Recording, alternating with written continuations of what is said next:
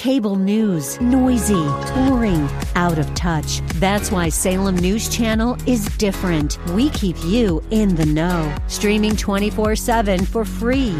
Home to the greatest collection of conservative voices like Dennis Prager, Jay Sekulow, Mike Gallagher, and more. Salem News Channel is unfiltered and unapologetic. Watch anytime, on any screen, at snc.tv and Local Now Channel 525. Now it's time to think and discern. This is Bob Burney Live.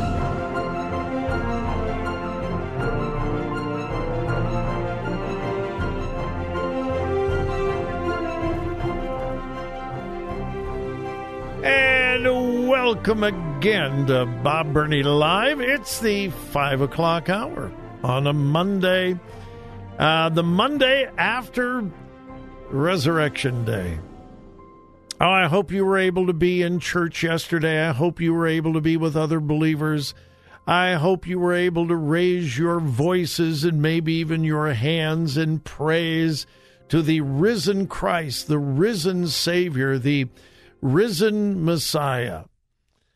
I hope you were able to do that. I hope you were in a good Bible-believing church that actually believed that Jesus literally physically died and literally physically rose from the dead and ascended to heaven.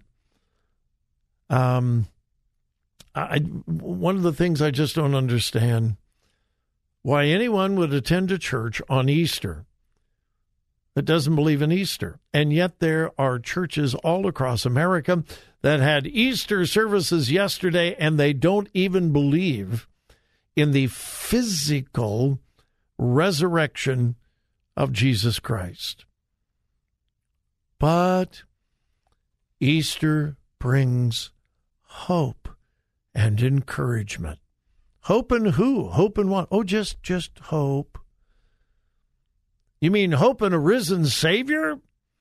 Well, just hope.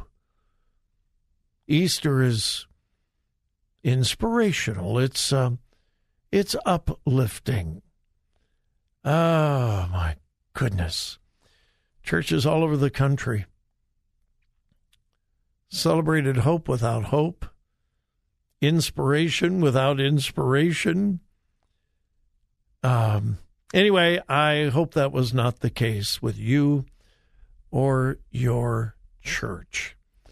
And I just pray that thousands and thousands of people came to know Christ as their own personal Savior yesterday. And part of my message yesterday was how the women in Luke 24. Part of my sermon yesterday was on Luke 24. I preached yesterday on the three words that changed the universe. Not the three words, pardon me, the 3 days that changed the universe. Friday, Good Friday, Saturday, which is often called Silent Saturday.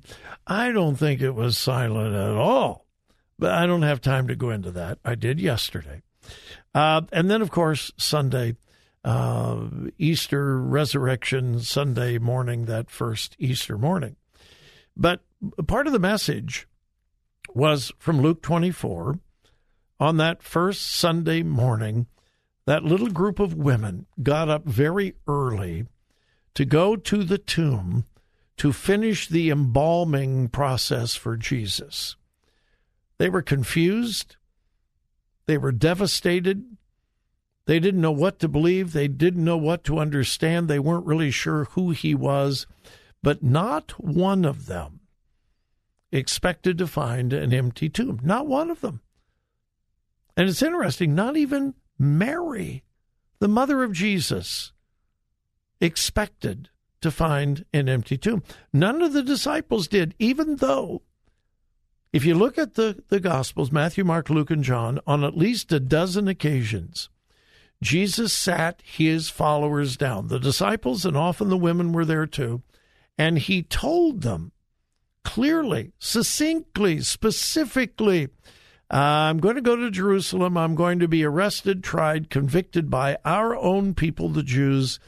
I am going to be killed, but it's okay, because on the third day, I'm going to rise from the grave. He told them that over and over and over again.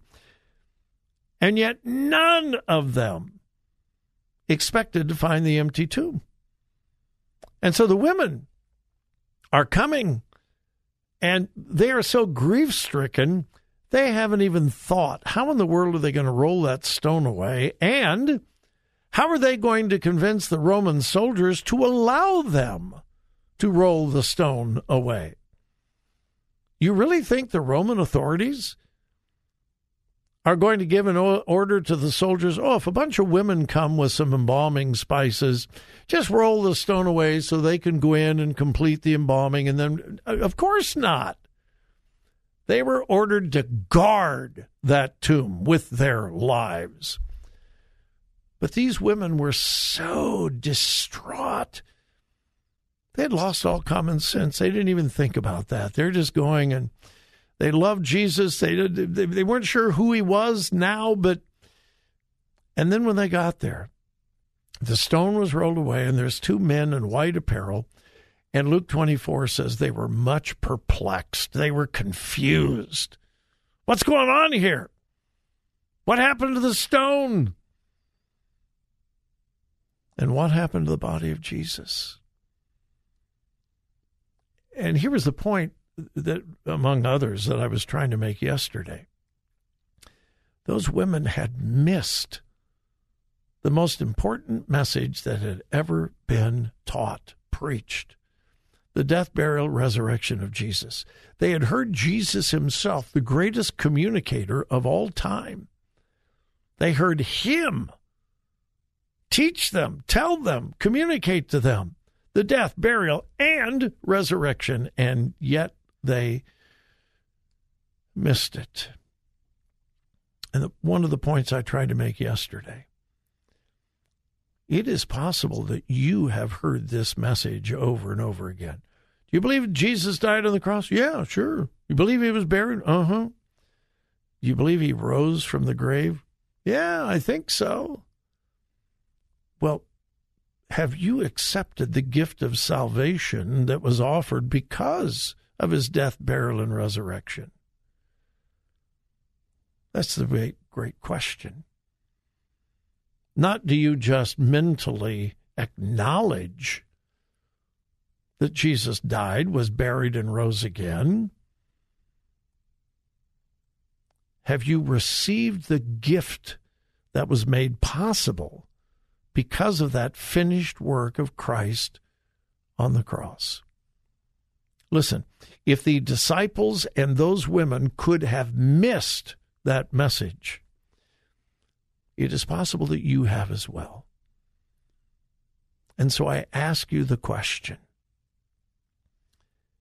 can you tell me a time and a place when you repented of your sin, acknowledged that you're a sinner, and by faith asked Jesus Christ to be your Savior? I don't care whether you know the date on the calendar. Do you remember the time and the place? If you don't, how do you know that you were really born again? Is it possible that you've heard it, but you've missed it? Don't miss it any longer. You don't have to accept Christ on Easter Sunday. The Monday after Easter is just as good. And I just want you to think about it and answer the question. Do you know that you know that you know that you've been born again? I'm not talking about church membership or baptism or good works. I'm not talking about being raised in a Christian family. I'm talking about you, one-on-one, personally, accepting the free gift of salvation. If you never have, or if you're unsure, do it today, right now. Do it right now. and you can experience the resurrection in your life the day after Easter.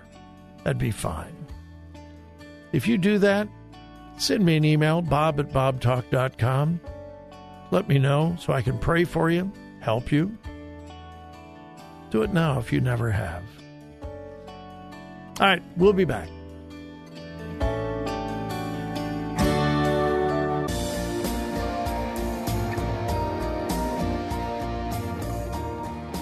Today's news, God's Word, and your thoughts.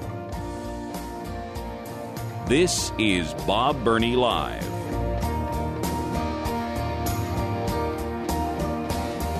You know, sometimes you're glad that you're right. Other times you are right, but you're not real happy that you're right. And this story is, one of those stories. I continue to tell you this, and I tell you this because I believe it is true. Everything the progressive liberal left touches, they destroy. They kill it. And I have given you literally thousands of illustrations through the years of where something was going along just fine, and then the liberal progressive left gets hold of it and they destroy it. Mainline Protestant churches, take a look at them. Yeah, look what the left has done to them. Education. Look at what the liberal progressive left has done to education. Have you done any research lately on the academic status of American public schools? It is worse than pathetic. And it is also true, the farther left a school district is, the worse they're doing academically. Give me an exception. No, seriously. Give me an exception. And then we turn to the world of sports. Yeah. The liberal progressive left wants men competing against women, and they're pushing it hard. They made Leah Thomas a man, fully man, anatomically a man, took hormone treatment, reduced his testosterone, but is still physically, anatomically a man. They made him a hero because he beat a bunch of girls.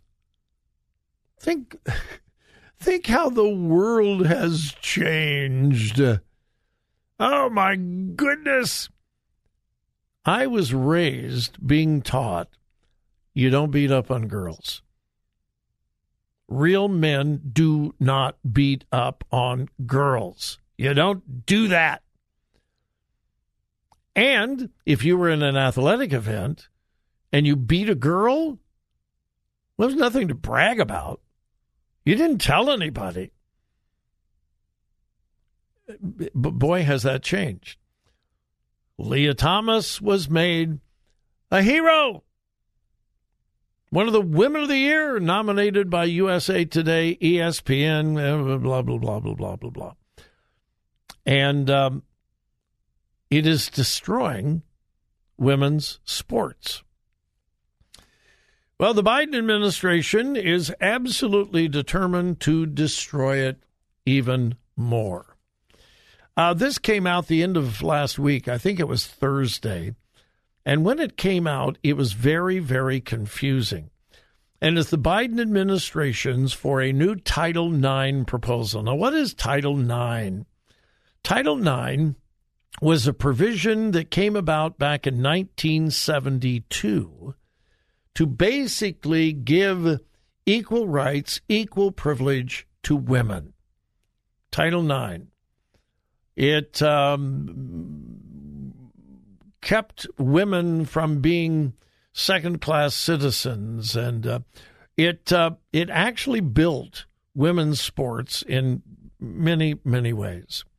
Well, the Biden administration is now proposing a new Title IX rule that would prohibit schools from enacting, quote, a blanket ban on transgender athletes, though, quote, certain limitations could be issued in the name of fairness or safety.